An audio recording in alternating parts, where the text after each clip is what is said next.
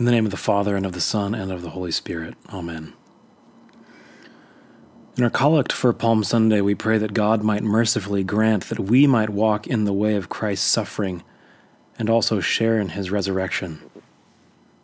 What a strange turn of phrase for God to be merciful in allowing us to share in Christ's suffering. This is very counter to what most of us assume the good life should be, and yet it is an essential part of the Christian life, of following Christ into the holy city and to his cross.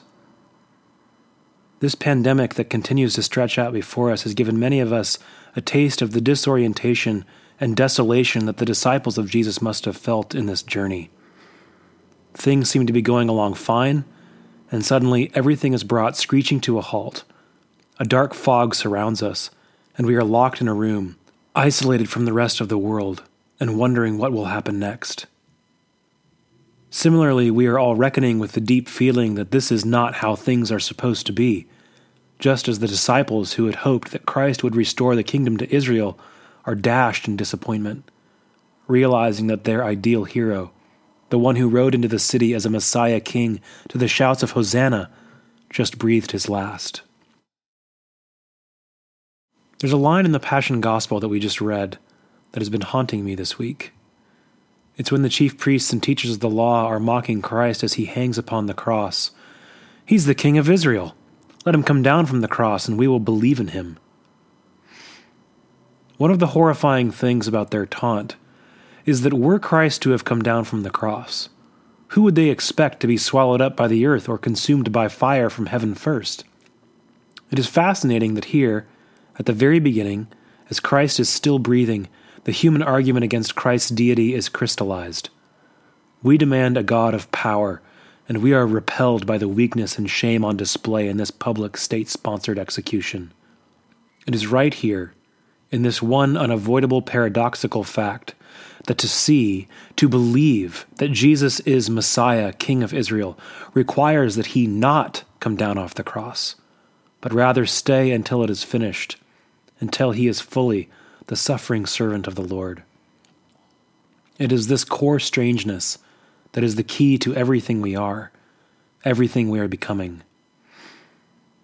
None of us could have guessed, even 2 months ago, that this Palm Sunday we would be sequestered in our homes, anxious, isolated, unable to conceive of the future. None of us are immune to the desolation and disorientation that grips the world. The world longs to get back to the way things were, and we, of course, recognize that we have forfeited much that is good and necessary for human flourishing. But as followers of Christ, we must recognize, as the disciples soon would, that just as Christ could not fulfill his mission and abandon his cross, so we too must continue in the way of suffering, continue to pour ourselves out in love for a world held captive in greed and fear. In a world obsessed with power, Christ's self-offering on the cross is weakness of the highest degree. In a world thirsty for nothing but glitter and glory, to see a man hanging, exposed, dying in public execution, and to call him God, is the epitome of foolishness. Unless it's true, unless the man on the cross truly is God, that this death isn't some miscalculation on his part, but is instead wrapped up in his exaltation, that something lodged deep within the being of God is truly made manifest in the suffering servant of the Lord. As we enter Holy Week, it is worth asking yourself the question, what could it mean to worship as God a man who died as quietly and weakly as a lamb?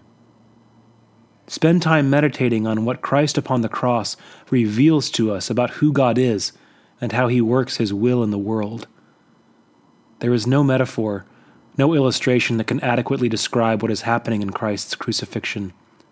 It is an event unlike any other, one that is rooted both in history and in the timelessness of God, one that we can look back to and trace within the collective memory of the world, and one that we truly participate in the sacraments of the Church, and in our sharing in Christ's suffering as we serve the world. Friends, don't seek to avoid the pain of this present moment. Don't attempt to stuff down the desolation. Stay at the foot of the cross. Ask Christ how you might share in his suffering by giving yourself in love to those around you. May the grace of the Lord Jesus Christ, and the love of God the Father, and the fellowship of the Holy Spirit be with you all this day and evermore. Amen.